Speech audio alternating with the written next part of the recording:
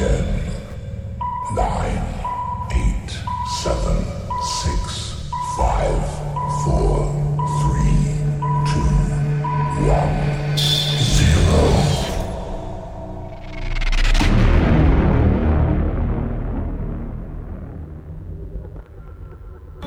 Ladies and gentlemen, you're live from Eat, Sleep, Suplex, Retweet, Unstratly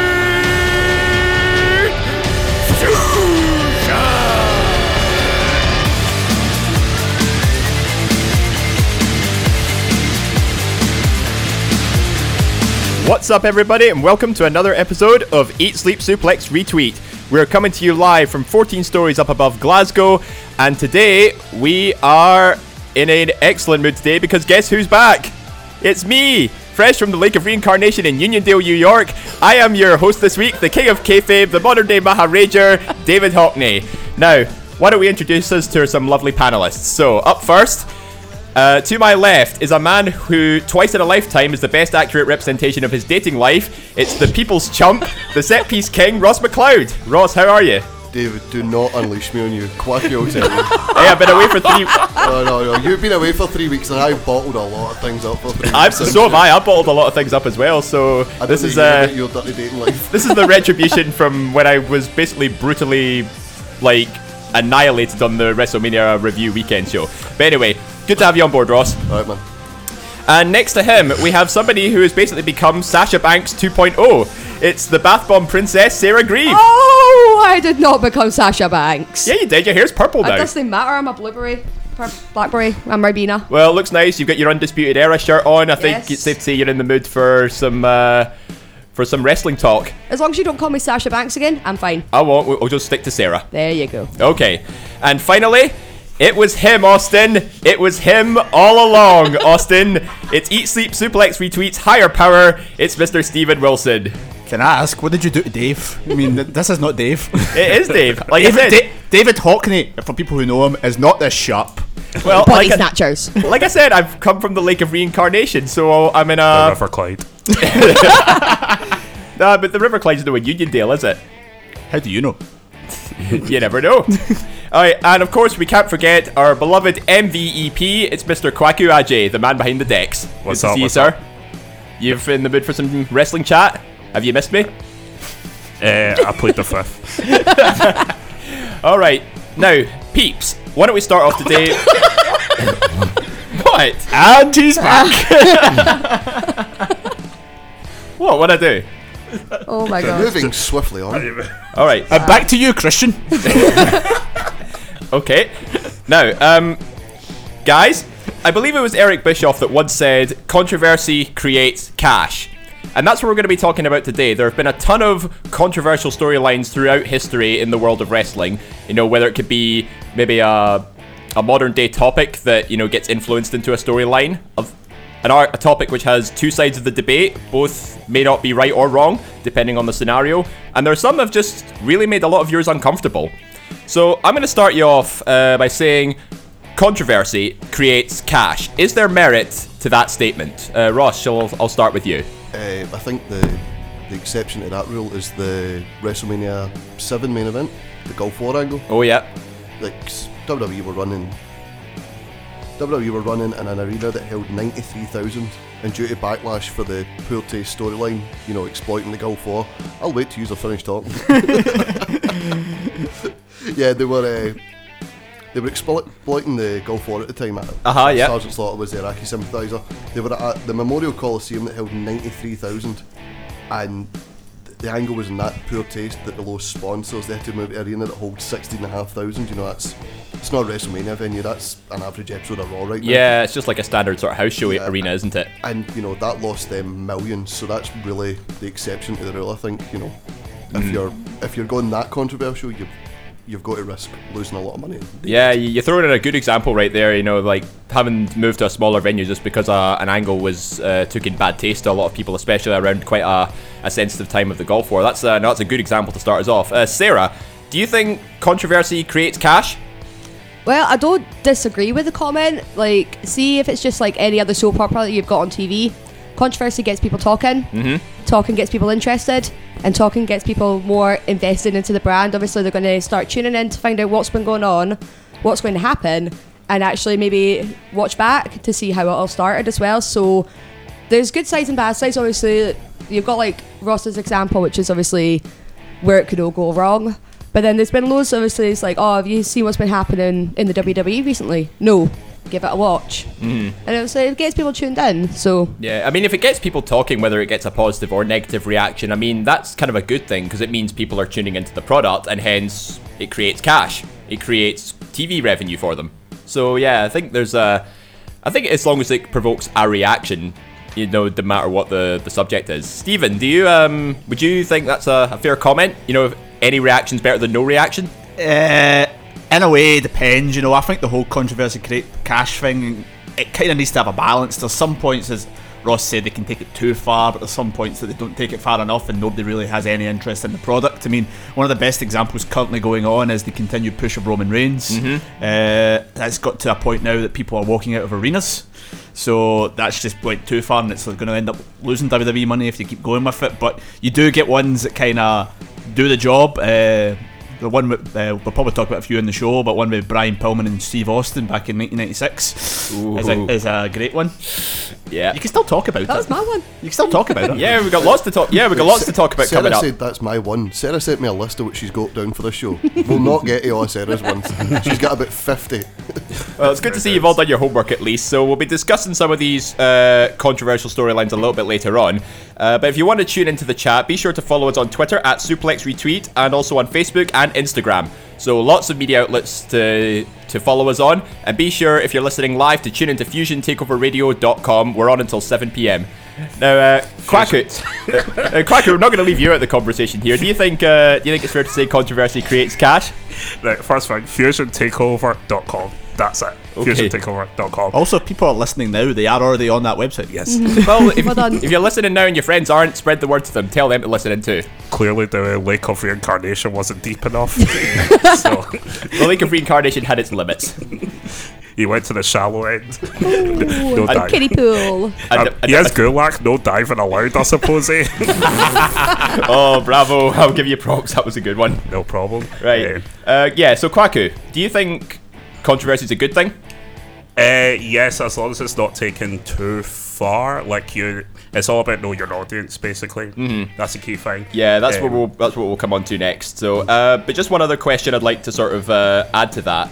You know, because we've talked a lot about WWE having a lot of controversial storylines amongst other promotions, but it always seems to be the focal point for any controversial topic, whether it be in the ring or outside the ring, whether it's from a branding perspective or whether it's from a storyline angle.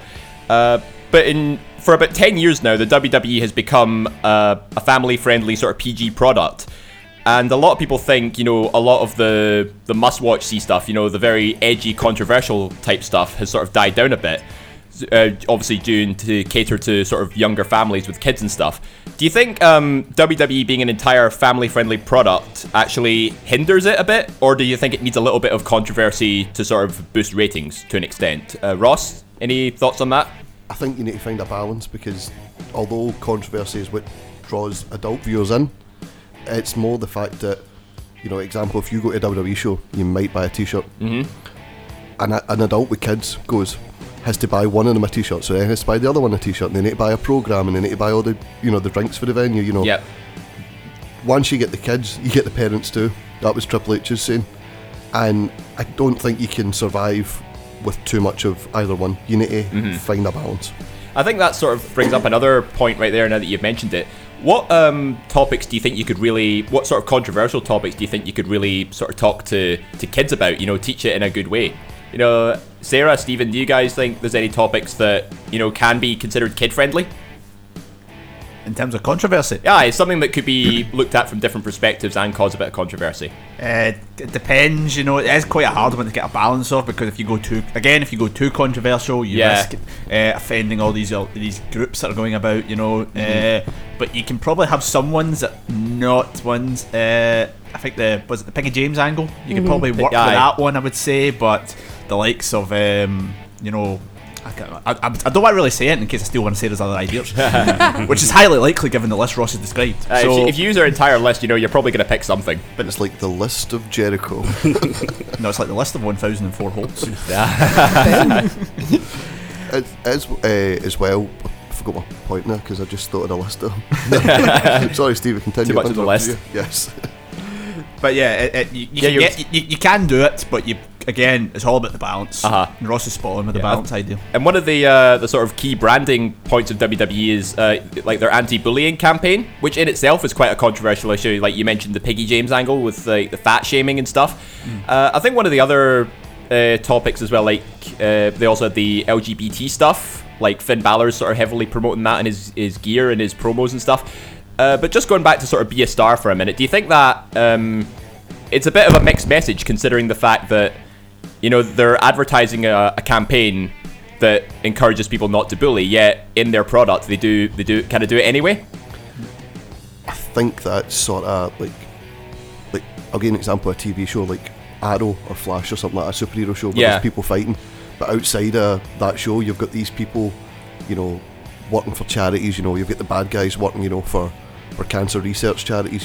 They separate the person and the actor. And I think that's what people need to realise with WWE. Yeah, we're doing Be a Star, but it's it's not Titus O'Neil the wrestler going there, it's Titus O'Neil the guy, the human, the guy who has 2 kids and wants them to grow up in a better world, and did an epic slide at the Greatest Royal Rumble. Titus World Slide. Titus World Slide. The man's doing charity work and we're slagging him for fun. I mean, Ross, the best example you actually made about that is Stephanie McMahon's the one that always gets brought up because she's always the one that's very much the forefront of that one, and yet the next she'll do that on a Sunday, and the next night on Raw she'll be the biggest bully ever. Yeah, she'll be firing one of the Bellas or firing something the like Big that, Show, maybe slapping everybody over the face. The Big Show's been fired off of everybody on the management team. I think that's as well. If you can still have the Be a Star campaign, but you can't let it carry over into the storylines, because then it'd just be there wouldn't be any reason to feud. You've got to separate the TV show from the charity cause. Sarah, do you have any thoughts on the whole sort of anti-bullying campaign? Well, it is kind of hard one, obviously, because they've got it most recently in the segments that they've got with Nia and Alexa. Obviously, Alexa started off obviously being the bully herself, obviously making fun of Nia, calling her names, this, that and the next thing. Fat shaming. And fat shaming as well, of course. Only for her to try and turn it around and make herself the victim. But obviously, I think WWE have sort of steered it in that direction where they have actually managed to incorporate, because obviously in Nia's last segment on Monday Night Raw, obviously she did mention Be a Star. Which is obviously the one that WWE are actually joined with at the moment. But in terms of trying to teach things to kids, in my opinion, obviously this is just my personal opinion, obviously they've got to learn it sooner or later. So, and obviously I think my dad always used to say obviously that I used to be so well behaved until I interacted with other kids. So obviously they're going to have to learn it at some point, and what better way than to obviously make it kind of fake, but then obviously go, oh, don't worry about it, you'll learn about it at some point, and obviously they'll understand it later on in life. I mean, the thing you say there as well about the Nia Jax Alexa Bliss angle, the thing I think is quite good about in terms of Be a Star is you always talk about kids needing role models. And I think the fact that at the end of this, when we got Nia Jax, obviously Alexa Bliss had been bullying her in the angle, and then she came out and won the championship. It kind of brings her into a type of role model for her. That's the kind of thing you kind of with. So I think in that way it's good, but when you compare it to the Piggy James angle, where she essentially didn't help her at all, didn't help WWE, they have to do it right. And I think with the Nia Jax one, they could do it right if they keep going with this one. And that's the other sorry, Ross, you... Sorry, something else I was just thinking about. It's Seth MacFarlane getting interviewed about his show Family Guy. Obviously we know Family Guy, not for kids. He said that he gets parents shouting at him because they see a cartoon on TV and think, oh, cartoon, kids. They sit their kids down in front of it, and then the kids have been watching it for 6 months and they realise, oh God, this is actually, Family Guy, bit controversial, some of the stuff we can't say. And he basically says, I put my show out there, it's up to the parents to either let their kids watch it and tell them, by the way, this isn't okay, that guy does this because he's this, or decide you're not watching that. I think it's the same with WWE.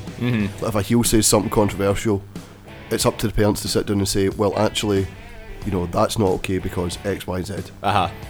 It's up to the parents, if kids are watching something controversial, to step in and say either you're not watching it or you can watch it as long as you do not repeat X, Y, and Z. No, yeah, that's actually quite an interesting point you bring up, because that brings me to sort of like, because Family Guy came out 1999, I believe. And so it's sort of late 90s time, which was also around the time of the Attitude Era. A time where basically anything was no holds barred. You know, the audience was quite raucous every night. They had major drawing power, and they had all these kind of storylines, which if they were repeated in this day and age, I imagine would gather quite a lot of controversy. So things like the Val Venus incident, if you all know what I'm talking about. Choppy pee pee. Yep. That's something that was actually in the news. That was somebody who had. It was a guy in America who had his penis chopped off, and they found it and reattached it. And they actually brought that guy on TV. Mad. To say, like, basically say Val Venus, oh, it's okay, it happened to me, basically. Okay. And that's WWE again capitalising on something controversial that isn't for the betterment of the product. Yeah. It was basically like, oh, this man gets his penis chopped up in the news, let's get him on the telly. Is Mr. Yamaguchi the guy? Was he not like the Japanese commentator with Funaki now? I think he is, yeah. Aye. Yeah, and obviously, Yeah. like, we left that, but it was extremely racist. Well, obviously to with the Attitude Era and things like that, the audience was primarily sort of young men in that day age, but also maybe you could say it pushed the boundaries towards sort of teenagers and maybe sort of more grown-up kids rather than sort of like kids under the age of 10, for example. And back then it was obviously a much edgier product. You know, you had Stone Cold with the beer truck. You had things like the Crucifixion with the Ministry of Darkness, the Dark Wedding, as it's called. But the question I want to put out is, did that sort of much edgier product, where basically it was anything goes, do you think that made controversial storylines okay compared to this sort of day and age? So, Sarah, I can see you pondering over there. Do you think? It kind of depends actually, because obviously when they do controversial storylines, they could go literally anywhere with it. Mm-hmm. Like, you actually don't know what's going on in their mind. It kind of scares me a little bit. Yeah. But with it being like an edgier product, obviously, it's hard to say that if it makes it okay. I mean, yeah, it just sort of depends on how much they go with it, and obviously if they let their imagination run wild, like they're riding on unicorns or something, that's just a little bit, you know, too out of the box. But if they keep it sort of pulling the reins in and actually going in a decent enough direction and knowing when to stop, makes it fine. Yeah. So, and one other point I'd like to bring up, and I'm going to address this to the whole room here. Obviously, you know, the audience was much different back then. It was a much sort of older audience. It was a predominantly male audience that they were sort of catering to. Do you think that target audience kind of affected what WWE was putting out there? Like, could they put out storylines that catered more to a really sort of red-blooded young male audience rather than an audience that was universally families and everybody else? Well, I think the best example of that is probably the women's division, where in the Attitude Era, Brian Panties matches were the main thing. Nowadays, if you were to have anything close to a Brian Panties match, it just wouldn't happen. So yeah. I think because you had that predominantly teenage male audience, doing these things got people to watch, and then they could run the storylines around that. But obviously nowadays you've got a lot more families. I mean, we're a lot more as a society, you know, we're aware of these things a lot more. So yeah, it is all about the time and the audience, and I think you get away with some stuff like that, but again, there is that balance, and there was obviously times, and we'll probably see some of them where the balance they went too far. I think it's more the time period as well. Like in the 1980s, like the best example I could get was like the 1980s wrestling scene was sort of like Superman, where it was like the undefeatable hero and the foreign bad guy. Mm-hmm. You know, Captain Russia, Captain Iran, you know. Captain Russia. And then the 90s was more like a Batman, where it was gritty, it was more in real life. It was like these things actually happen. It wasn't as clear-cut heroes and villains, it was more just like, what is your motive and who had the more willpower. And it wasn't like Stone Cold isn't a clear-cut babyface. No, I mean, like that man walked about assaulting random people. Aye, would you? Say if he was one of your colleagues and they beat up your boss all the time, and say if you liked your boss, for example, would you want to be working with a guy like him? And then you had like people like Kane, a face, setting people on fire, Undertaker crucifying people. The Rock was like the high school bully.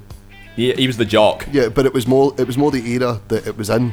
it was sort of like people had grown tired of like 80s TV shows and 80s music and 80s wrestling, where it was just like sparkly cookie cutter in the box. It was it was the era grunge came in, and then obviously with shows like South Park and Family Guy coming into existence, more controversial comedy and all that came in. Yeah, that was another To thing. all aspects of like entertainment. Yeah, because you mentioned Family Guy before. Another good example of that is South Park, which was a predominantly late 90s sort of blossoming show. It just came into its own with the, obviously, and it was a cartoon as well. It was like a cut-out cartoon. This was also the time WWE actually referenced South Park around about this time as well. But the oddities of the guy came out with was it the Cartman t-shirt on? Aye, Yeah, it was a Cartman guy with a t-shirt, Cartman shirt on. Yeah, they were very popular back then. Kenny doll No, as not well, the I think. oddities, no, not South. The What? oddities were far from popular. No, the Insane Clown Posse were popular because that's the sort of music we listened to in the 90s. I was meaning the t-shirts, not the the Cartman t- not the posse. Yeah, That's something else. Sorry, I brought up earlier. Like, it's down to the parent to decide what people watch. yeah. My poor granny was so tired. She watched us one night and South Park was on. She's falling asleep as I'm watching this, and the next week I'm like, my mum, can I watch that cartoon that's on Channel 4? Watched 5 minutes of it and it was like, nope, to your bed. Nope, never again. How old were you at the time? Old. No, I was only about, it was 1999, so I was only about 6.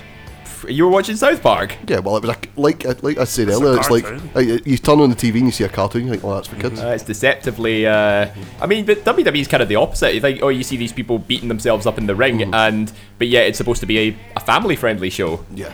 Again, That's a bit of a now. mixed message, is it not? That's now. Yeah, that's nowadays. Yeah. Going back to what Steven said about the differences between women's wrestling now and back in the Attitude Era. I mean, now when this year you had the Mixed Match Challenge, you had Miz and Asuka win it, and they were raising money for rescue dogs. Back in the Attitude Era, you had Jerry Lawler talking about puppies, and it was a completely different thing he was talking about. Puppies were so over though. Puppies were well over. Like, another example for the women's division, you had Sable v Deborah in a whoever loses their clothes first match. It wasn't even called bra and panties, it was basically to strip the person down for the women's title, and Sable stripped Deborah down, and Shawn Michaels came out and said, because of the size of Deborah's boobs, we're all a winner here tonight, she's the women's champion. So she won the women's championship because she had massive boobs. See, talking about that now, based on the way the society is now, would Right to Censor be a face stable?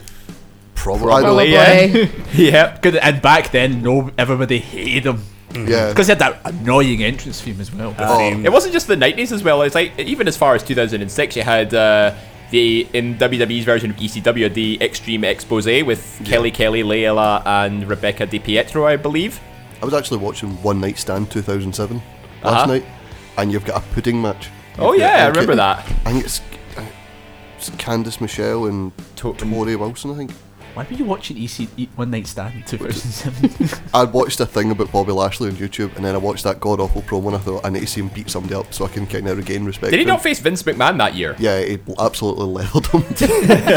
Yeah, but it was Candice Michelle and Tori Wilson in like a bikini pudding match, and it was just like I get about 2 minutes into it and just went, nope, this is just too awful. Well, anyway, going off the topic of pudding for a moment, I'd like to sort of talk about some of the more sort of controversial angles that have got into the wrestling industry. Now, I hope you guys have all done your homework here because I'm expecting some good presentations here, being Gulak 2.0 and stuff. So why don't we start Gulak has charisma. Why don't we start with our higher power, Stephen? Do you have any sort of notable controversial angles that have cropped up in the wrestling industry? I'll be doing one each. Yeah, let's go. We'll do one each around the panel, and then we'll see if we've got time for another one. Me and Sarah before the show were discussing various ones, and there was some quite good ones we both came across with. So I'm going to go with one that we didn't actually discuss, and I thought was controversial, but it would have slipped under the radar. It was during the feud in 1999 between the Big Boss Man and Al Snow, where Al Snow had a dog. Not anymore, yeah, because that dog was in his stomach. Yes, it was the Boss Man feeding Al Snow's dog to Al Snow. Oh yeah, Peter must have been having a field day with that one. That was just terrible. I mean, it's one that people forget, rightfully so. I think partly good reason, yeah. Partly because they had the kennel cage match, Kennel of Hell, yeah. Kennel of Hell, which is controversial in itself, but no, there wasn't a stellar year of controversy for the Boss Man in 1999. I think this was probably the worst of the lot. So I would say Dave. Who didn't steal a coffin at one point? You like Big Show's father's I'm guessing you're a fan of. I guess you prefer dogs over cats. I do prefer dogs over cats. I think most people would. Yes. Actually, out of everybody here, who prefers dogs to cats? Dogs. Me and Yeah. dogs. Oh, I'm the only one out here. I prefer cats. Get out. Leave. Right, moving on. Go back to Uniondale. Right. Right, Sarah. I understand you've got a list of 1,004 stories here. Apparently, Can I you- have. I don't think I do, but Can you pick at least one? yes, I've got at least All right. one. What's a good one you've got? Right, a good one that I've got, right, and it's a year that I will never ever get back from in my life at all. It is Kane and Lita. Oh yeah. Oh, their lovely marriage from hell that probably should have stayed there, in my opinion. Okay, what was the most controversial thing about it? Matt Hardy getting released. Well, what wasn't controversial about it? I mean, you had battery, you had blackmail, you had Rape. rape, you had Stockholm syndrome, you had everything in the storyline, and it was And- just yeesh. Sorry, and a miscarriage. And a miscarriage, yes, as well. And a baby getting It's- put into the crib. Yeah. just remember one important fact though. It wasn't Snitsky's fault. It still was his fault. It came a year after he electrocuted a man's testicles. Yeah. Are we really surprised that this is the lengths that this man would go to? Ruthless Aggression era was an interesting time for controversial storylines.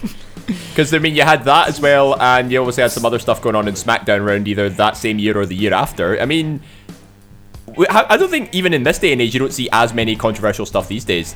But yeah, I think the whole Kane and Lita, it was uncomfortable to watch at times. Other times... At times. Yeah, well, the whole time. All the time. Other times it was just like, no, you That couldn't was watch it at all. 14 months of my life. What part of it did you think this is quite good I was just entertainment? like, aye, this is convincing. This is going to work. Well done. He was quite a fan of the SummerSlam match between Kane and Matt Hardy. Nah, the Kane, Aye. the Kane Snitsky... Winner gets Lita. He's got to be biased because he was in the Lake of Incarnation. Reincarnation. The Kane Snitsky match at Taboo Tuesday 2004 was pretty brutal. I will add, actually, what part of that was good. Kane chokeslamming Matt Hardy off a stage and off No, the that was top rope. SummerSlam. No, I'm talking. That was at the wed- that was at the wedding. Oh, right, the yeah. wedding, the top The only one good was thing about... SummerSlam. Yeah. Well, You could have a remember full Lita- show dedicated to Kane actually on this. Yeah, on Kane this. was wearing all white for that wedding as well. That just looked was weird. amazing. And Lita was wearing a black dress. That's not weird. What's weird is Kane not having pyro this year. Bring back Pyro. You know what else got me? It was the fact that, obviously, Edge outside of WWE cheated on... Lita cheated on Matt Hardy with Edge. But in the actual storyline, if we're separating... Edge is the good guy. He saved Lita from a forced marriage.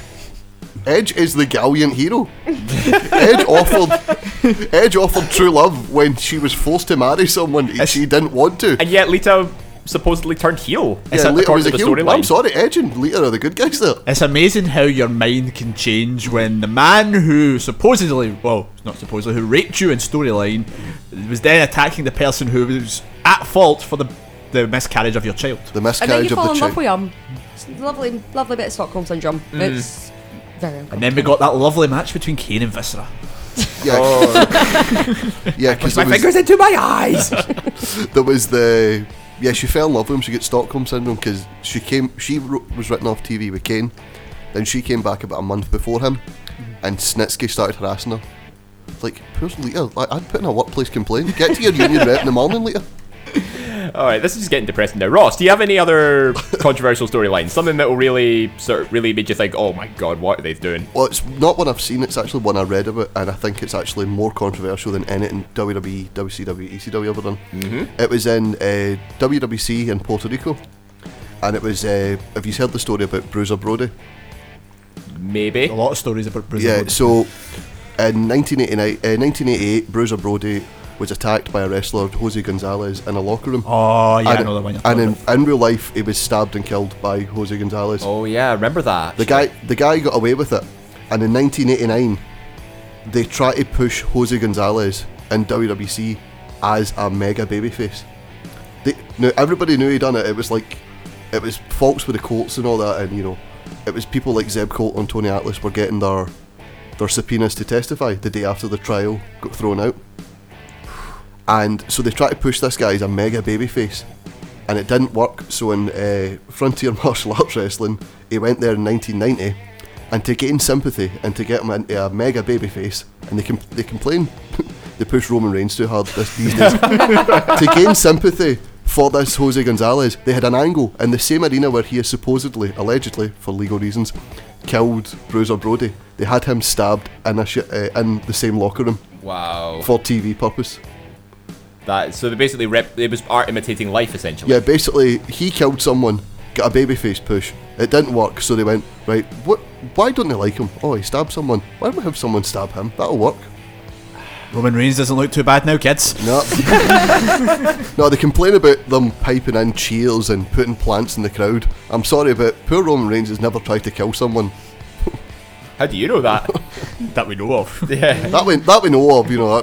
This is going to look really bad in about 5 years' time if we have like a Roman Reigns situation where he's went But he's been a bit crazy. the big dog killer. Big dog! Alright, That was the boss man. The big dog killer. oh yeah. Anyway, Kwaku, do you anything that crosses your mind? Anything you think? No way. What were they thinking? I wouldn't say it's gonna be a hard one. I'm gonna bring it up. It may bring a bit of a debate, but I'll bring it up anyway. No, that's what we're here for. It's debate. I have to bring up. It was when DX imitated the Nation of Domination. Oh yeah. So you had a couple of wrestlers that had darkened themselves up. Now, I saw what Mark Henry said about that. He said that X-Pac and others had actually said they did not want to specifically do that. But he said to them, no, you gotta do it because it would actually be quite funny, and it's not really something that's big to me. Like, you're not doing it in a malicious way, if you know what I mean.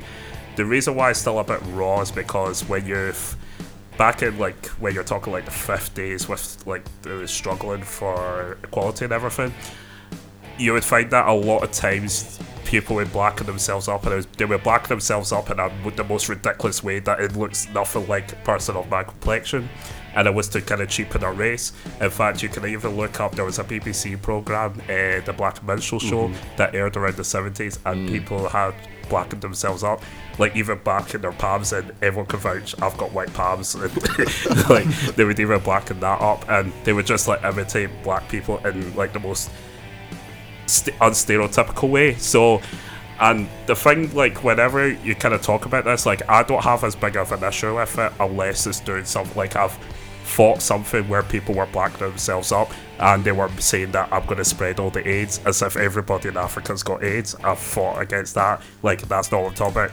It's when people say that, oh, what about white chicks? That's not the argument you should use in that situation. I hate that whole whataboutery. No, two wrongs don't make a right kind of thing. Yeah, no, the racial stereotyping is a big issue with a lot of things, especially in this day and age. It's anything to do with we try and kick out racism as much as we can in this day and age. Unfortunately, it's still rife in a lot of places. But I think the important thing is you're making progress. It's featured less heavily on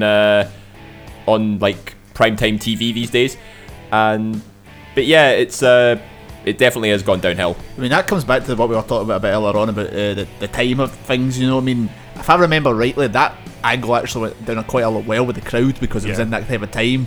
But that's again nowadays, if that happened, we'd be kind of oof, that's a bit risky, that's a bit edgy type of thing. So it's kind of that type of way. It's how society's kind of evolved with wrestling as well. So yeah, you can kind of see it comes to the timing. I'd actually be curious to see where that angle took place.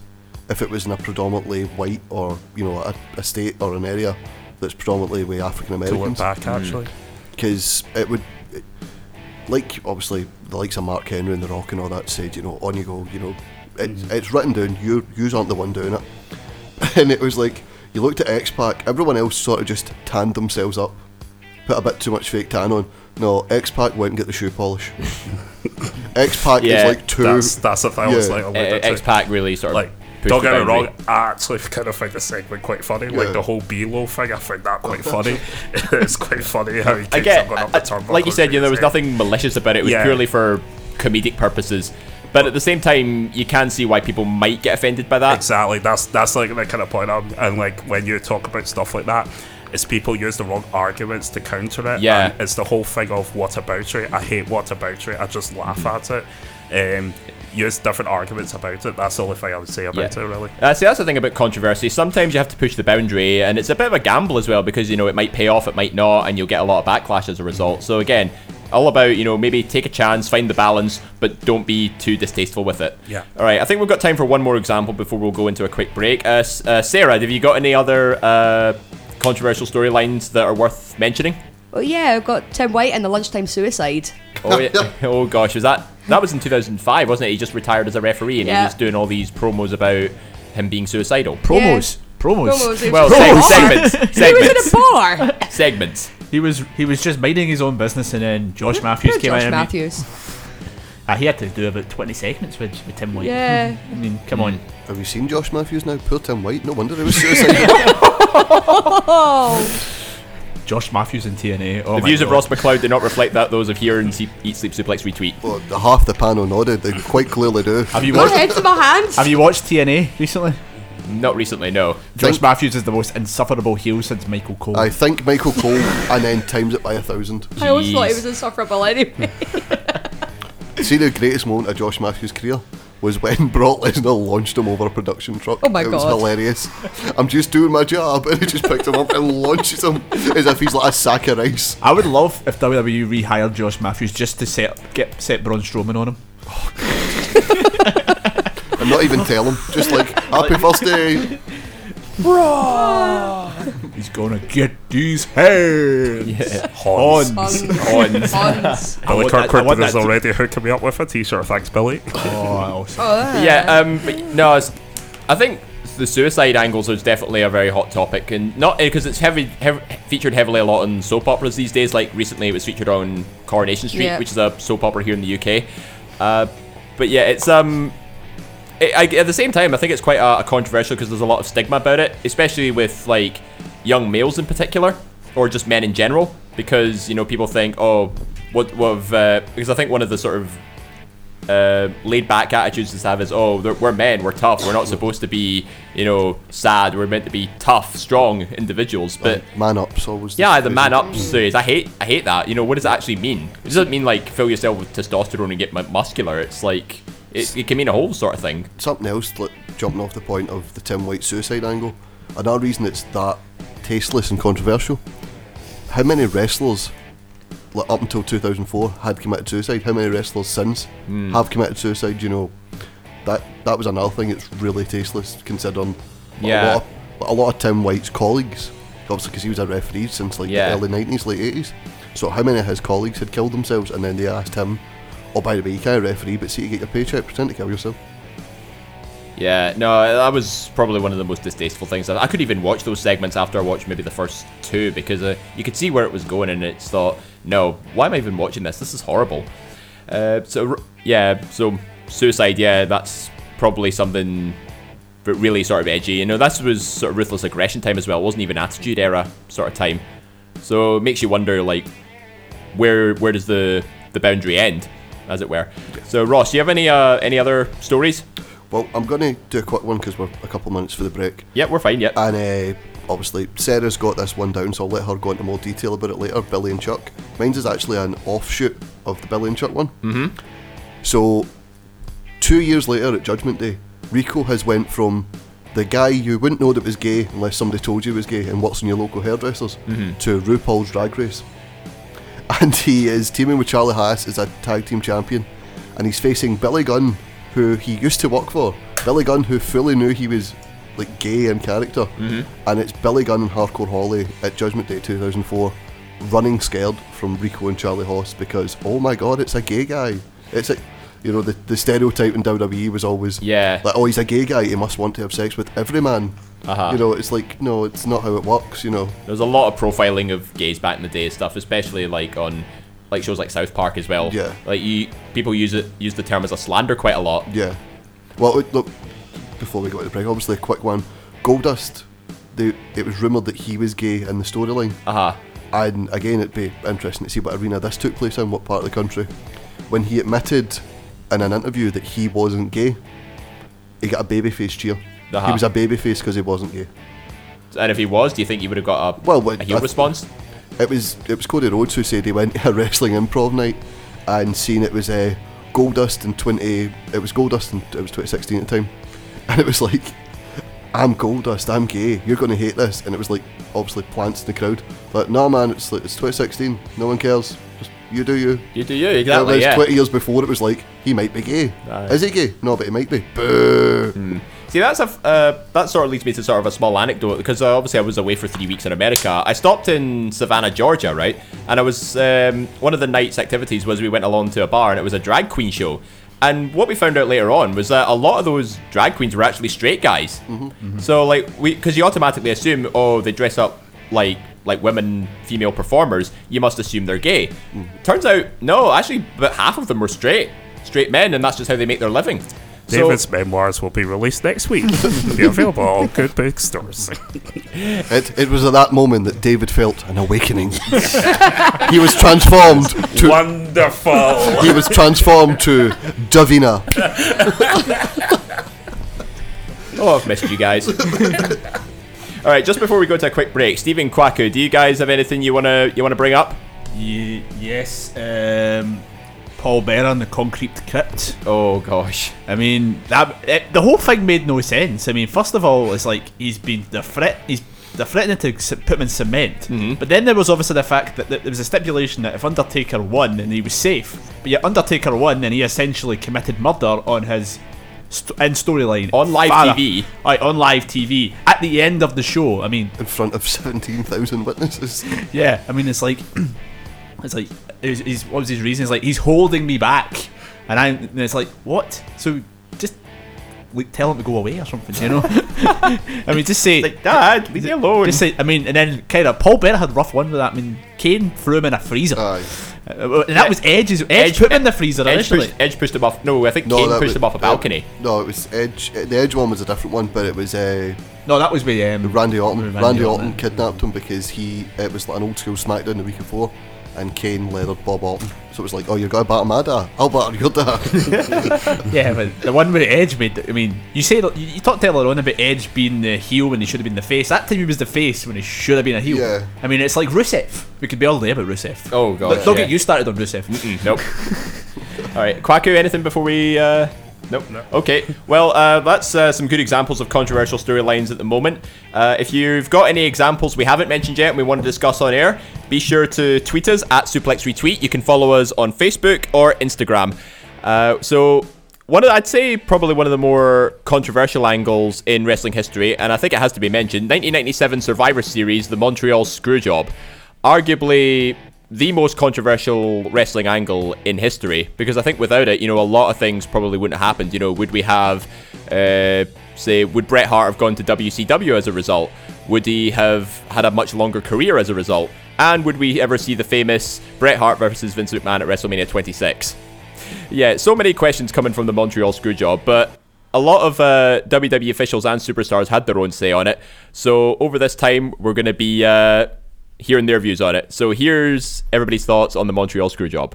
Hi, this is James Ellsworth, and you're listening to Eat, Sleep, Suplex, Retweet.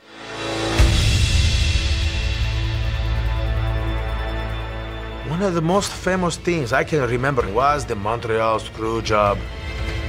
I'm a big fan of Bret the Hitman Hart and Shawn Michaels, and I can't believe what went down during the Montreal Screwjob.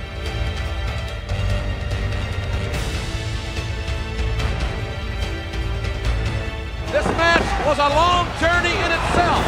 Took 18 months to get it done. And the smart money is that you will never, ever see it again. The story that unfolded, the rivalry between Shawn Michaels and Bret Hart. As a fan watching this, I had no idea what was going on as it was happening. Look at this! Oh, you're kidding me. Michaels? Are you going to try to beat Bret Hart with a sharpshooter? Yes, he is! Watching it go down, as a fan, it kind of blended the lines of reality and who was the winner, and everyone was confused. Are you kidding me? And I remember watching this personally saying, I don't think I saw him taps. I was as shocked as Bret the Hitman Hart was, but I was not quite as upset. Then as things unfolded and history was made, we find out he didn't taps. What happened? What happened? Bret Hart gave up on a sharpshooter. You saw Bret Hart go to town. He destroyed the set. He was spitting in the air. He was writing WCW, and you knew something big was going on. Wow, you talk about controversy. This crowd is livid. I would have done whatever I had to do, so I can't go on either side of that. I take care of myself, and that's all there is to it. The Montreal screw job really made me hate Vince McMahon because I loved Bret Hart, and just the idea that Bret got screwed and that Vince was the one who did it, and it just made me think, oh gosh, this guy's such a... I would never want to work for this guy. Michaels with a sharpshooter has become champion, and Bret Hart is standing in disbelief. I never thought I'd see Bret Hart in another WWE ring ever again. Ladies and gentlemen, good night from Montreal. Listen, cunts, I don't care what the fuck you think you're doing, whatever you think is more important with your life, you honking bag of dick tips. You know what you should be doing? You should be going online, you should be subscribing, you should be listening to the back catalogue of Eat, Sleep, Suplex, Retweet, whatever the fuck you're doing, that's what you should be doing. I don't care if it's your mum's birthday, I don't care if she's feeling contractions, get on it right now. Ladies and gentlemen, you're live from Eat, Sleep, Suplex, Retweet on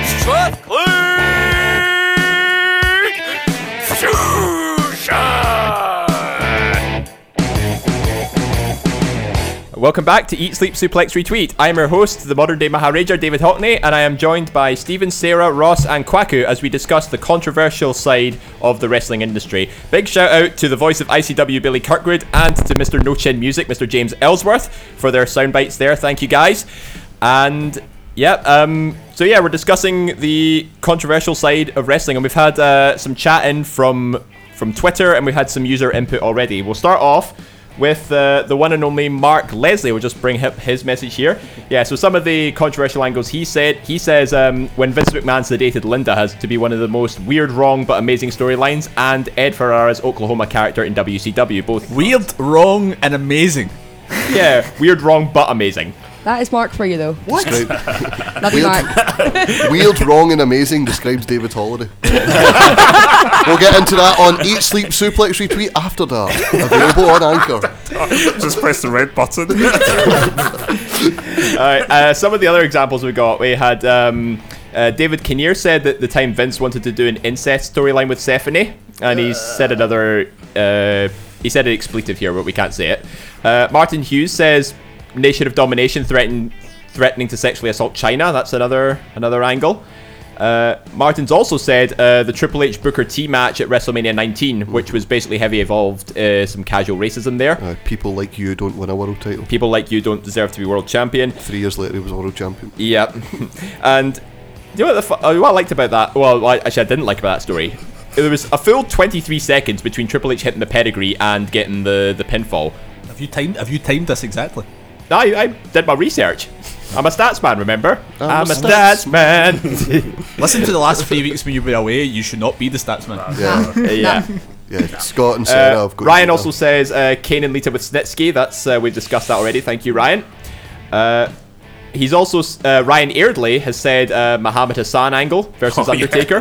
Oh yeah. Now see, that was one of the examples I had written down, and I'd like to go into that in a bit more detail, which is I think we've all got that written down. Yeah. So yeah, I'd like to go into that once we've read a few more. We've got Andrew Ferguson, the whole Zach Gowen angle. You know, a guy with one leg. One leg. Yeah, and he get beat up by Brock Lesnar like weekly.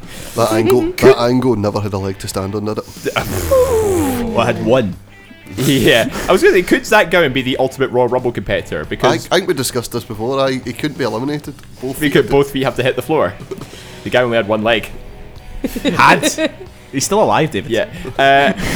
Andrew also says any segment where wrestlers beat down mini opponents, so midgets essentially. Per Hornswoggle. Him versus El Torito is the most underrated match in WWE history. Yeah. Anybody remember the juniors division? Oh god, that was the genius work of John Laurinaitis, because they'd just get rid of the cruiserweight division. Yeah, and he basically brought in midget wrestlers to go on Velocity and. Is that also the time they had the Boogeyman on SmackDown? Yeah, the Boogeyman had mini Boogeyman as well. And after we got Heyman off the writing staff, this is what happens. We had the SmackDown 6, which David thought was on the Raw. That's it. All right. David Smith says Road Warrior Hawk's drinking storyline, especially when Draws threw him off the Titantron. That was pretty controversial. And finally, we've got one more before we move on. Marco Piva says between controversial and head scratcher with more than some extra material, the storyline between Kurt Angle and Jeff Jarrett after Kurt Angle's wife had left him for Jeff Jarrett. So, bit of a domestic scuffle there. Grazie mille to Marco. Sorry, I got to throw that in. He's Italian. Okay. And he also says CM Punk using Paul Bearer's death in his storyline with Taker, when apparently Bearer had mentioned that he'd be glad to be commemorated that way anyway.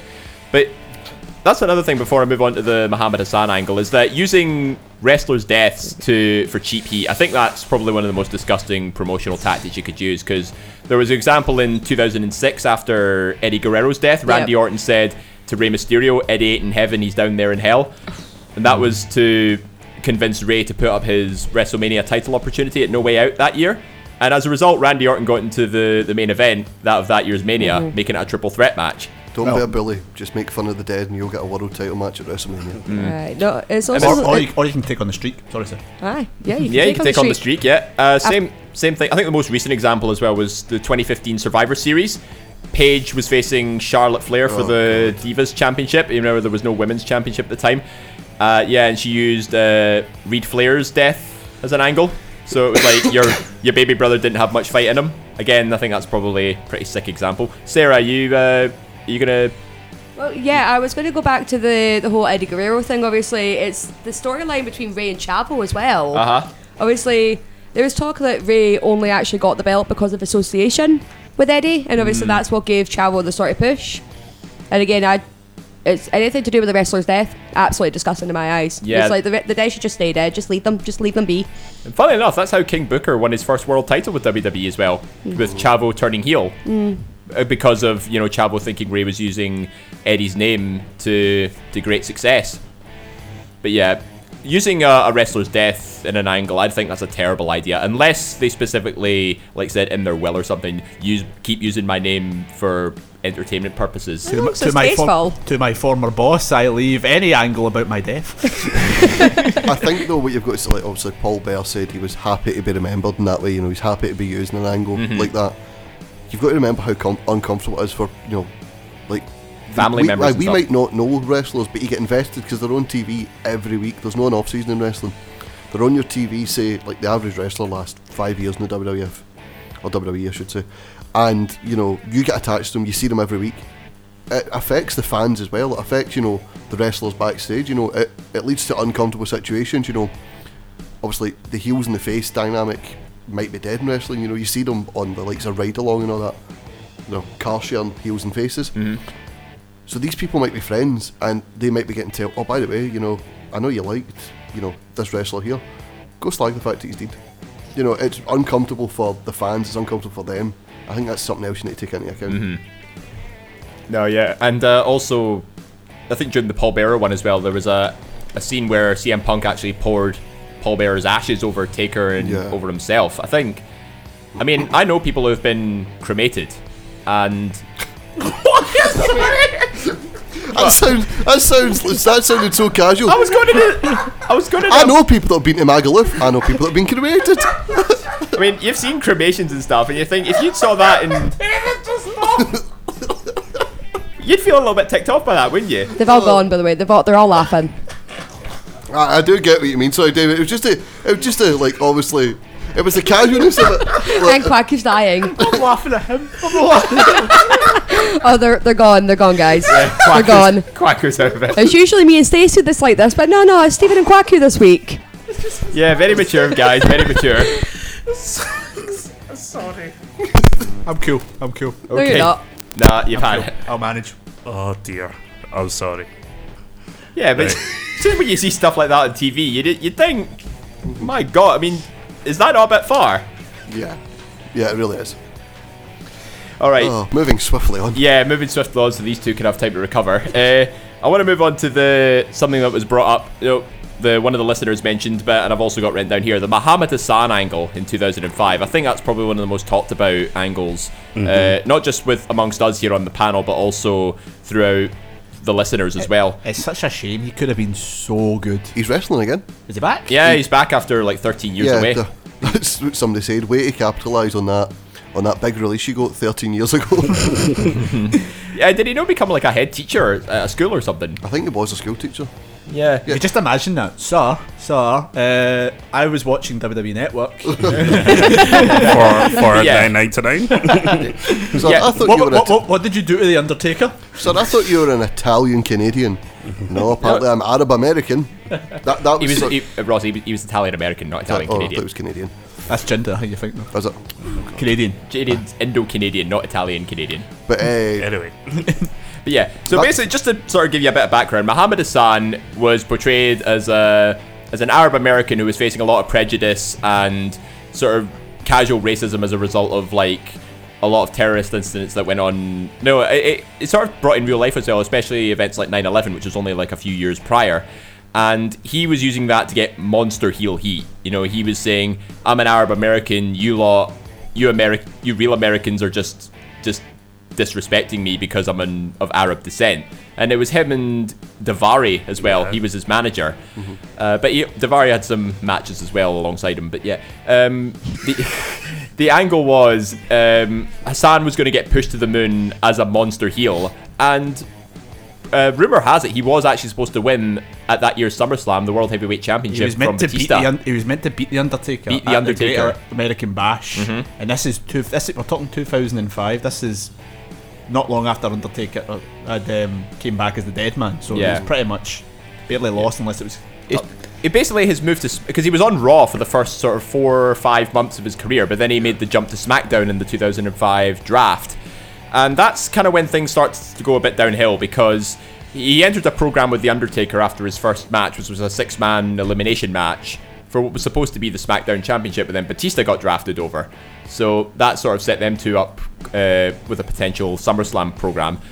But what happened was, I think it was a few weeks prior to the Great American Bash that year, the SmackDown aired a very sort of controversial segment in which Undertaker just beaten Daivari in a match, and then Hassan summoned 5 masked men in black jumpers, black ski masks, and they basically assaulted the Undertaker with planks of wood with piano wire, and it was just very, very uncomfortable to watch. The key thing was it was the week of the 7-7. Yeah, it was the day of the 7-7. You beat me to the punch. Yeah, it's like only a couple of days later the 7-7 bombings happened. It was pre-taped. It was back before SmackDown was live. Yeah, and the bombing took place on the day itself. Yeah, Thursday, I believe.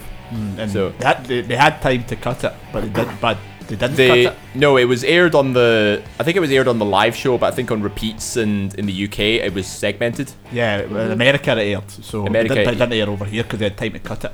Mm-hmm. But they didn't cut it on the original. But yeah, it was brutal bad timing for storyline purposes, especially because after that week, after the London bombings happened, a lot of media outlets were attacking the character and the WWE with a lot of sort of prejudice and discrimination, because I believe there was one columnist that actually wrote that Hassan summoned Arabs in ski masks. But how do you know they were Arab? They were wearing all black and ski masks and stuff. You assumed that they were Arab. That's something else, sorry. Like, that was something else. It was a problem, and it's a controversial, not just a storyline, it's a controversial issue in WWE and even back to the 80s. It wasn't like, where are you from? It was like, what do you look like? Do you look like you've got a tan about you? I'm Italian American. Oh no, you got you could pass for an Arab. You had like people like Yokozuna, Samoan, yeah. Your eyes don't look quite right. You can be Japanese. And you've got the body of a sumo wrestler. You've got the body of a sumo wrestler. We'll make you Japanese. Like, I'm not Japanese at all. I'm Samoan. Yeah, but the Muhammad Hassan storyline could have been done so well. You look. The best example to give is Mustafa Ali. Came in as a heel, not because of where he's from, just because they needed a heel. And they started doing vignettes where it was, I know people have prejudice and predetermined notions about people of my ethnicity. I'm going to work to earn your respect and show you that there's more to me than the colour of my skin. Mm-hmm. And he gradually got over with the crowd through, good wrestling and. Because he's talented, he's super talented. Yeah, and that could have been the Muhammad Hassan thing, just like, you could have brought him in as a heel, but then have him say like, you know, it's not my fault these things happened. These things are happening. You know, I'm just a member of my community. You know, I'm a peaceful Arab American, even though he's Italian. You know, and they could have built to a gradual face turn. They definitely could have, yeah. And or I think even just keep him heel. Just don't make him a terrorist. And they followed up on the whole sort of prejudice, discriminatory media outlets as well. Basically, the network had actually pressured WWE to keep Hassan off TV until the Great American Bash. And if anything, I think that actually sort of helped for the storyline a bit, because it shows, you know, because he highlighted all the prejudice and the discrimination going through the media. He was saying, like, whenever there's a plane crash, blame the Arabs. If there's a bomb going off, blame the Arabs. And there was a very, very sort of sensitive racial profiling when it came to And then he got sent to hell. And then he got last righted through the stage, and he was written off TV because he was because the angle, you know, it got too controversial, and I guess WWE caved to media and network pressure. I'm just going to say, thank God it was the Dead Man Undertaker and not the Undertaker from 2000 to 2003, where he was like American badass, yeah. American biker man who, you know, you've seen what Undertaker's political views are outside of WWE. Like, he was the proper, like, picture America as a person, and that was him.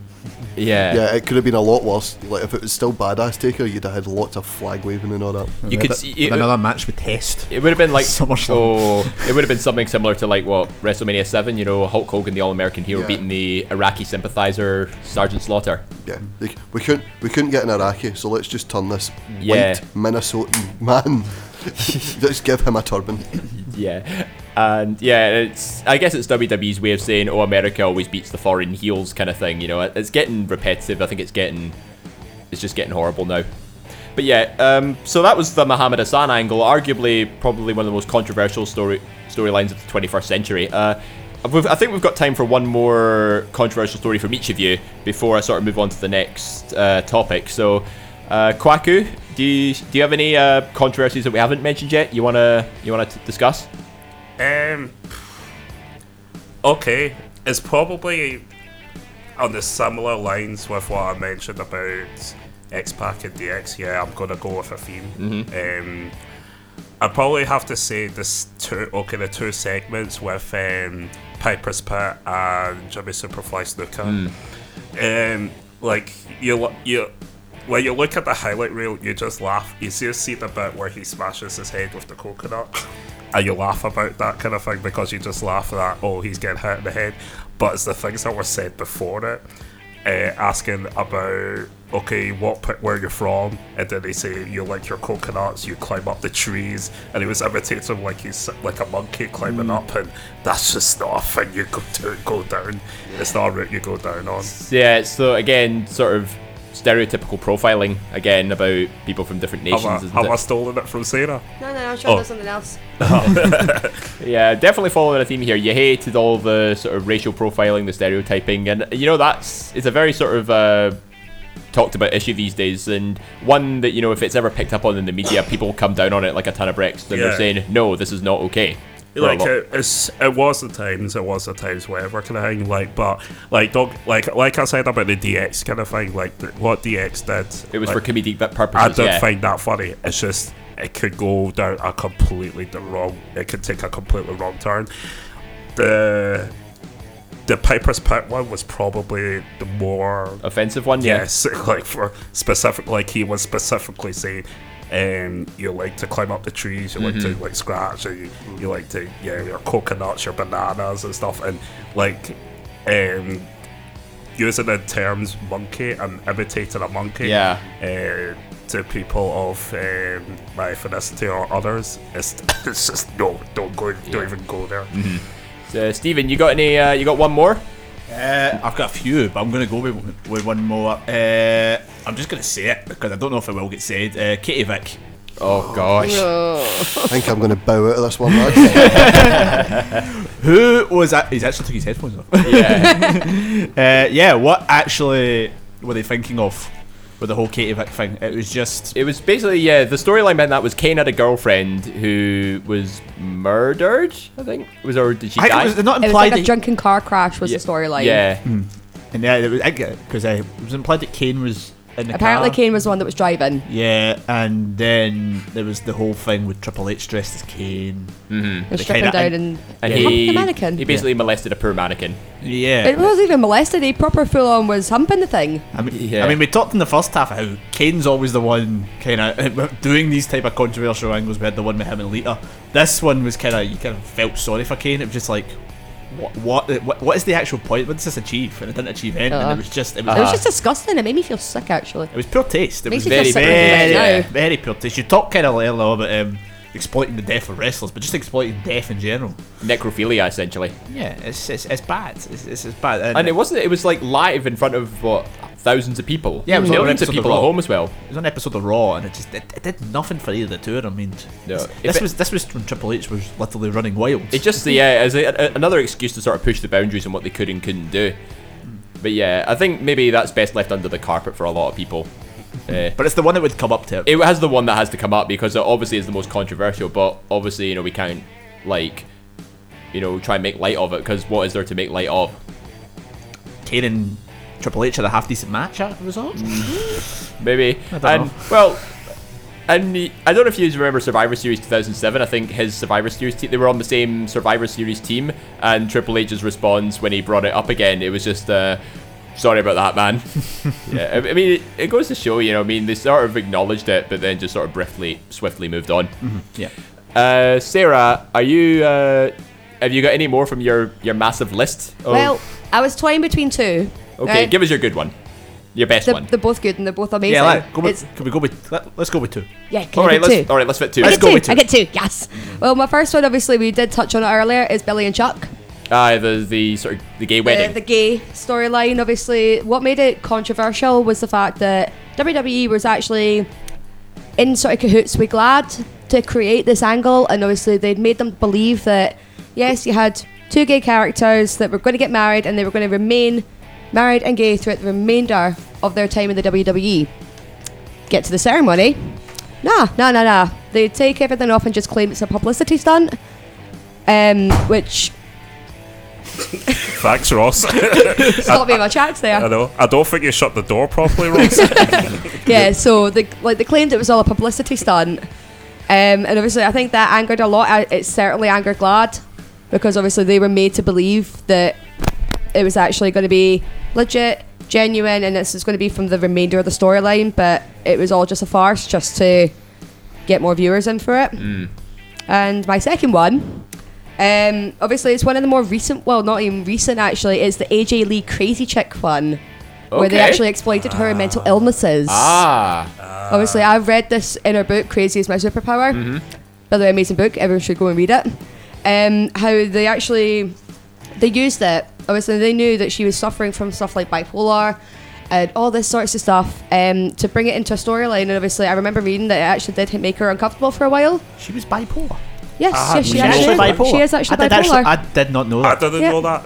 Right, I knew she had mental health issues, but I never knew she was bipolar. I didn't even know that bit. The only thing that made it better for her is that they actually gave her creative control for that story, because at the time it was literally Vince was going, she's the crazy chick. CM Punk was obviously getting told to call her the crazy chick. And obviously they say that he digs crazy chicks. It's a bit strange, but she was given more creative control with it. And again, that's some things that I think should remain untouched. She was phenomenal in that role. She made it work. That's because of her creative control. She was absolutely brilliant. But you kind of think if she's actually got that, I mean, what would have happened if she didn't have the creative control? Yeah, exactly. And they may have. It's kind of that way. I mean, it's probably. I think that's the reason that's like one of the very controversial storylines that actually worked. Because you get ones that work and ones that just are just complete. I think it was controversial in the fact it really picked up on a very sort of topic that's heavily stigmatized, like back in the day, but nowadays not so much, because people are encouraged to be much more open about mental health, and there's a lot of mental health charities as well. That's another thing. So something else as well. It ties into obviously in recent years there's been more roles for women in Hollywood, more substantial roles. It tied into the fact that she was crazy because she get dumped by Daniel Bryan, and then she get dumped by CM Punk, and then Kane didn't want to be with her. She should have ended up with Kane. She should have ended up with Kane. But it's one of those ones that it's like, again, it was like tying in like, this woman's self-esteem, respect is tied to a man, and it was like sort of the stereotypical woman. Like they were trying to get away with that. I don't know. Basically, it's like a woman is only strong as she's with a strong man. Yeah, basically it was like, oh well, this woman needs a boyfriend. If she doesn't have a boyfriend, she's nothing. Like, no, it's not the case. Wonder where the phrase "strong, independent women" came from. You know, on the Billy and Chuck one as well. Obviously, not skipping over too much. Fine bit of makeup work on Eric Bischoff on that. Oh, yes. On that angle. That was absolute. I think the reveal part of that is one of the best moments in that era of SmackDown. I mean, obviously the angle itself was a bit distasteful, but that whole reveal was just. I didn't see it coming. I didn't see it coming. It would have been less insensitive if they just had someone show up and go, haha, gay. Or just crash the wedding in general. Yeah, it was so, like, surely if you know that Glad have, sorry, you're right. I'm sorry, David keeps swinging in his chair, and like every 2 seconds I just get a kick off his knee. I'm like, stop it. Sorry. Sit still. Sit. Good Hockney. Good boy.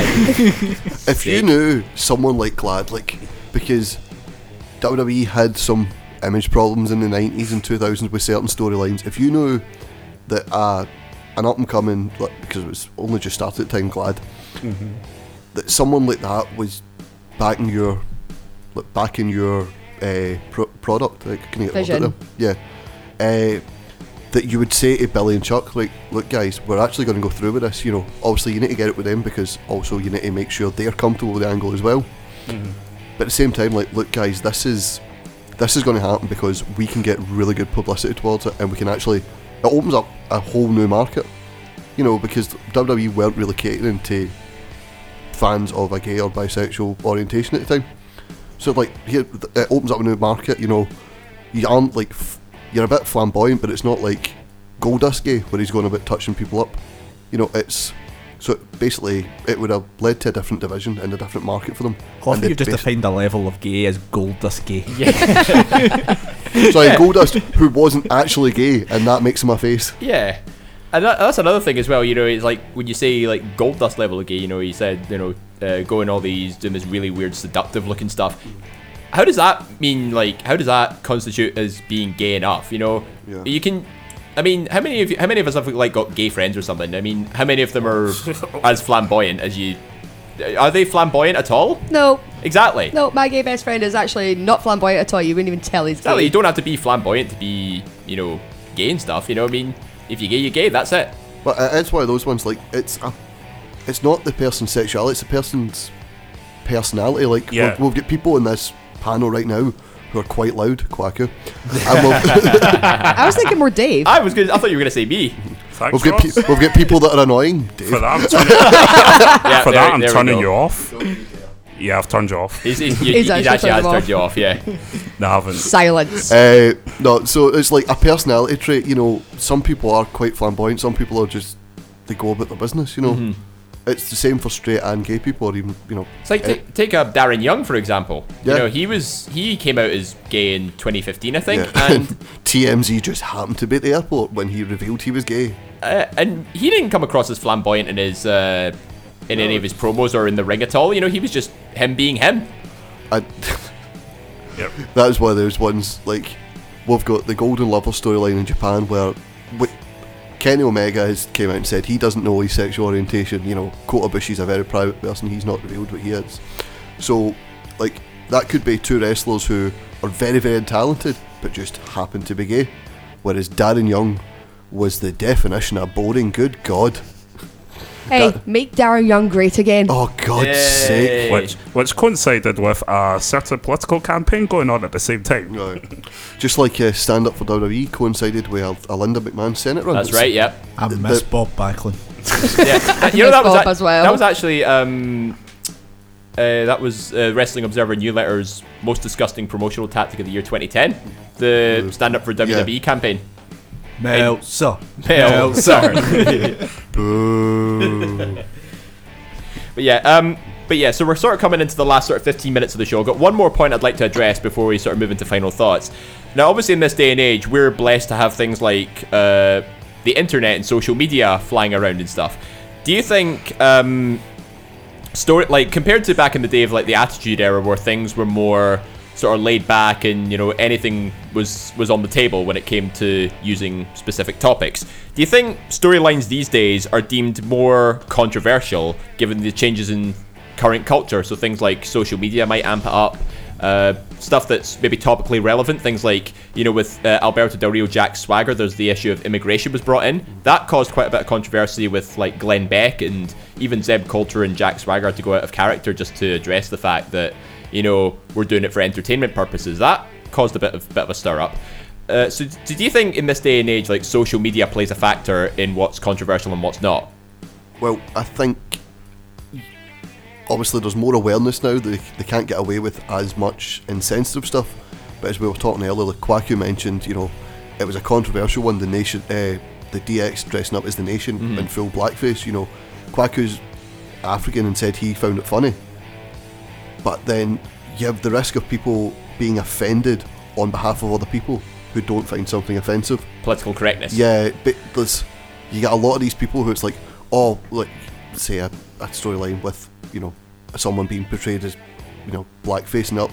If it's done funny enough and that the people who are black find it funny, then you shouldn't be offended by it. Yeah, you bring up a really good point, because that's one thing I hate. I hate people tell me I should be offended. You should be offended, yeah. But at the same time, say if I'm offended by something, you'll say so. I don't like it when people say I shouldn't be offended by it. You take your own offence in your own way. Yeah, but that's the thing nowadays with your likes of your Facebook and your Twitter. It gives people that type of voice that they wouldn't have had 20 years ago. And the anonymity as well, like, the hidden face behind the keyboard. Yeah, exactly. It's like there's people have told people on podcasts and bloggers, keyboard warriors, It's like that's a thing. I mean, talking about South Park, there was the ones about World of Warcraft, that type of things, Yeah. So there's that type of thing about that. So people, you're kind of hidden behind that. So it's kind of the thing which you're talking about storylines, and you're also talking about things like the judging of a match, Yeah. I mean, we sit on this podcast and we said in the WrestleMania review, like, none of us liked AJ Sinsuke.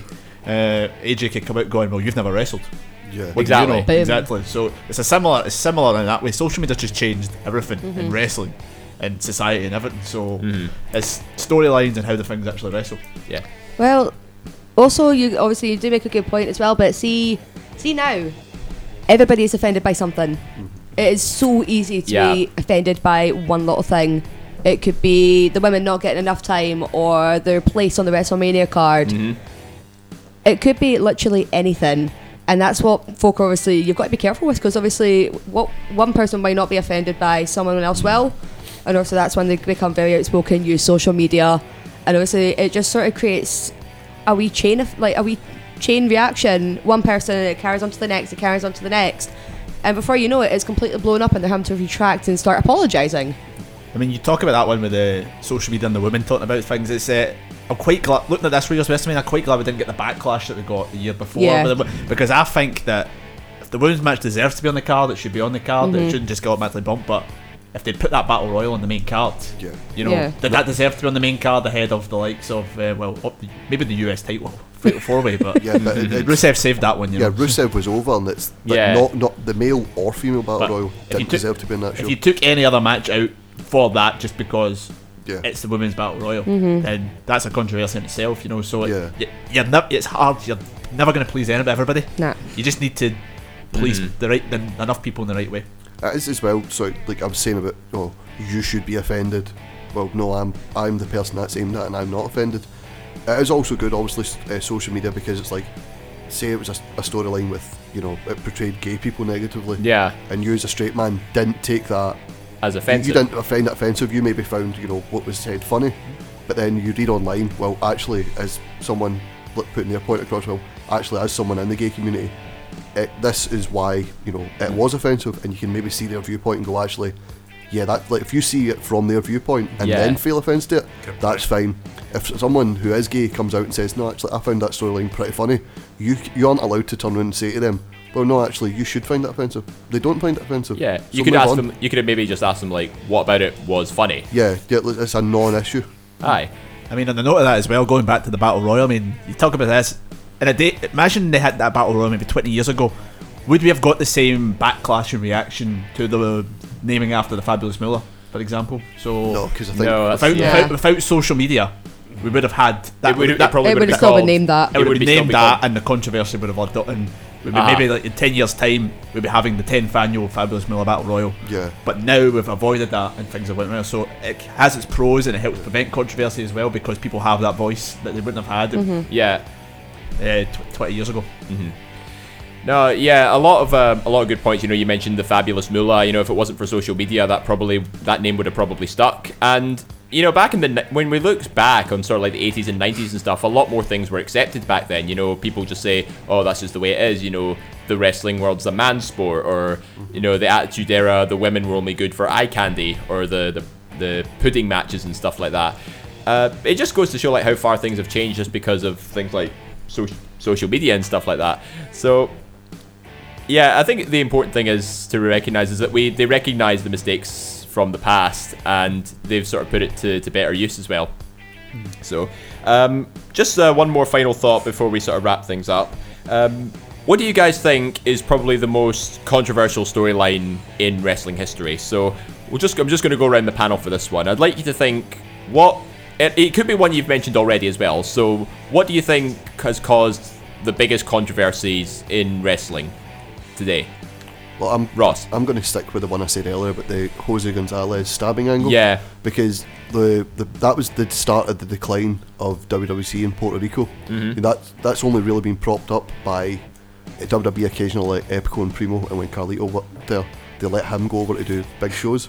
And sorry, Sarah's apparently dying in the corner. She's allergic to you. No. I wasn't going to say that. Moving swiftly on. No, that was the start of the decline. Like, they used a real life tragedy, the fact that man allegedly murdered someone, and then they tried to turn him into a babyface. Like, no, you should have fired him on the spot. There was, and then to go as far as having him get stabbed in the same arena in the same locker room where he allegedly killed someone, to again build more sympathy for him. Like, no, I don't care what anyone says about WWE. Katie Vick was a mess, Oklahoma and WCW was a mess. The Sandman getting crucified in a mostly Catholic area of Pittsburgh is a mess, but it's not as tasteless as that, because that's as capitalising on it's capitalising on a murder that one of the participants allegedly did. Notice I'm saying allegedly, just to avoid allegedly, yes. Sarah, what do you think's the most controversial angle? In terms of being disgusting, Katie Vick, but there's actually one that obviously I was mentioning it to Stephen. Obviously, it doesn't actually come across as controversial towards the fans. It's controversial that's actually bounced back on the WWE, and it's Daniel Bryan's WrestleMania journey to WrestleMania 30, where they were actually forced to change WrestleMania because of the fans' input. And obviously, they worked that angle in where obviously the Invasion came to the ring for the Yes Movement. And obviously, I did read somewhere it was actually the first time that WWE were actually backed into a corner and forced to actually change WrestleMania, and they actually for once gave in to the fans. So obviously it wasn't controversial obviously for the fans. Obviously they were angry that they weren't going with who they wanted. Obviously back to Roman Reigns, obviously this is what we're getting now. Maybe they're thinking that something might happen along that way. No, it's not going to happen. It's not going to happen. Don't make it a thing. So that's what I think is obviously it's just the fact that they got backed into a corner and the fans weren't happy to begin with, and obviously that's why they're like, right, we can make this work.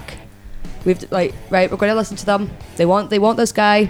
We don't want this guy, but we'll see what happens. And what happened? It was probably one of the greatest moments in the past 10 years. Easily the best WrestleMania finish for the last 5 years, I'd say. Exactly. I think Seth Rollins is better. I would say Seth Rollins is better. Seth Rollins is it's cash-in, yes. Yeah, Seth Rollins was shock factor. Yeah. Daniel Bryan's was just feel good. Yeah. But yeah, no, I like how you brought up Daniel Bryan there. I think one point that actually comes to my mind in that sort of similar context is CM Punk and the pipe bomb.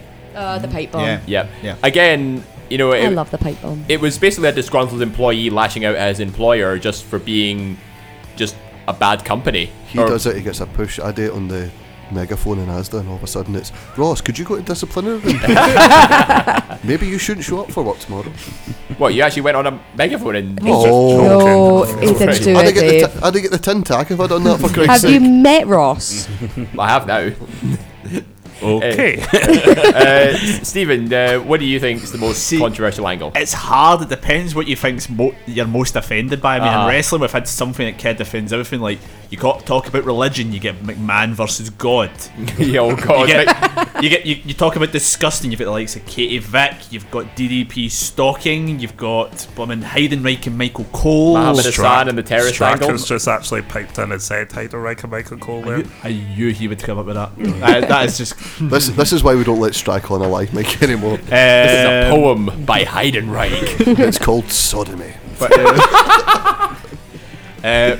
But then you get like in-ring controversy. You get the likes of the Montreal Screwjob and that type of stuff. It depends what offends you more. To me, I don't like the exploitation of death as a thing. So as a result of that, I would probably either say the exploitation of Eddie's death or the whole blooming McMahon limousine blowing up thing. Actually, I remember that day, the night that happened, when he faked his own death, and it was literally spread on the WWE website as Vince McMahon dies, and you're literally sitting there going, is he actually dead? Because I obviously in your teens at this point in time, you're not 100% sure. It's like you believe anything you would do. It was when kayfabe was. I mean, David, you're a lover of kayfabe. Yeah, you're the greatest lover of kayfabe. I thought you said kayfed there. Kevin, do you like kayfed? Are you a fan of the John Cena match? No, I hate kayfed. But yeah, it's kind of like kayfabe. So you're kind of like, is he or not? And then obviously it comes out 2 weeks later going, I'm actually not dead. You know, I'm alive. And I'm immortal. Vince McMahon, damn it, I survived a limo explosion. He's immortal. And we get a certain episode which I don't know if I'll maybe talk about, because I don't think WWE ever talk about it again. So I would probably say the Eddie one tops it for me. Paige and Charlotte is quite close after it. I thought that it's a low blow. All it took was one line, and that was it. Because the Eddie one was so soon. Yeah, it was very, very soon. I think the most Paul Bearer was also the Reed Flair angle was like years after he died as well, so it wasn't like immediately capitalizing on his death. They let Rick know. They didn't let the Charlotte mother know. Yeah, they let Charlotte know, but they didn't let Rick and Elizabeth. Reed, they didn't let Elizabeth know, who's Reed's mother. So imagine tuning in to an episode of Raw, or tuning into your favourite TV show, and they capitalise on the death of a loved one of yours. Like, that's not on. Kwaku, I'm kind of been sensing a theme of what you deemed as controversial, but would you say it's the most controversial angle? Not the most controversial. Like, I would probably have to say, okay, we've already talked about it. The Mohammed Hassan angle is up there. Yeah. Well, I'll actually donate my time to another Sarah one, because she's got the list of Sarah as running wild right now. Okay. Well, see, I was actually surprised that you did do a throwback to our Couples of Wrestling show with Mae Young in the hand. I'm surprised you didn't actually do that, because that was on my list as well. Because let's just face it, first of all, not believable, and second of all, what? Give her birth to a hand. The hand is 18 now. The hand can legally drink in this country. Hey. Yeah, but just imagine how big a measurement do you want? 2 fingers. Oh, that's it. I'm done. Yeah. Okay. And on that note, we'll wrap things up there. So, thank you to our beloved panel, Stephen, Sarah, Ross, and Kwaku, for giving us some controversial angles on wrestling. If you enjoyed this conversation and you want to keep following the discussion in later weeks, you can follow us at Suplex Retweet on Twitter, on Facebook, and on Instagram. And if you want to listen to our back catalogue of episodes, we're on iTunes, Anchor FM, and all other Android podcast sites. If you don't, we're going to set Billy Kirkwood on you. Yeah. And you've heard his soundbite. You know, he'll I'll set James Ellsworth on you. Yeah. Duh. Sorry, I mentioned a historic show we were going to have in a few weeks, but we've got the host of this historic show. I'm going to hit you and you say historic one more time. So I'm going to hand over and actually let the host plug it properly. Okay. I swear I will hit you if you say historic one more time. On you go. Right. Revolutionary. 30th of May. Right. The women of the SSR, we've got myself, we've got Jamie. Jamie's returning to the studio, everybody. We've not seen her in a good wee while. And then we've also got Emily Hayden as well, that is joining. Yes? Yeah. Let's not forget about Stacey. I already said Stacey. You said Jamie. You said Jamie. Oh, Stacey, I love you. Obviously, Stacey will be joining us, obviously. And the reason that I am wanting to host this show is because I've already said that my possibility of wanting to actually host a quiz because Days was horrible, right? And I think we will all agree Days was terrible. Must be tail. Justice for Nathan. Yes, justice for Nathan. Obviously, it's going to be just a general knowledge quiz, and obviously, I will put a poll out on Twitter. Who's better, me or Dave? Please vote me. I don't think that's needed. It's not. It's needed. I need this. I need this. So yes, 30th of May. If anyone else is interested, get in touch and obviously join in. Yes. So yeah, so that's 30th of May. It's the first time historic ever. You're doing that because I can't reach you. Yeah. It's Sarah's hosting the first ever historic women's only panel on E-Sleep Suplex Retweet. Pray for me. And not just that, we've also got an interview with Shotgun Kieran Kelly coming out on Friday, where he talks touring the wrestling scene in Scotland, tournaments, and the Chris Joe Layden saga, amongst other things. Twirls and Lucasade. Twirls and Lucasade. David has no idea what we're talking about. Lucasade and twirls. Was that it? Do you even know what we're talking about? But most importantly, next week's show will be discussing famous wrestling families. However, this Sunday, there's more. This Sunday, we'll be doing a live charity special for Cancer Research UK and Q and Review Print Speaking for the Blind. So be sure to tune in to fusiontakeover.com on Sunday at 6 p.m.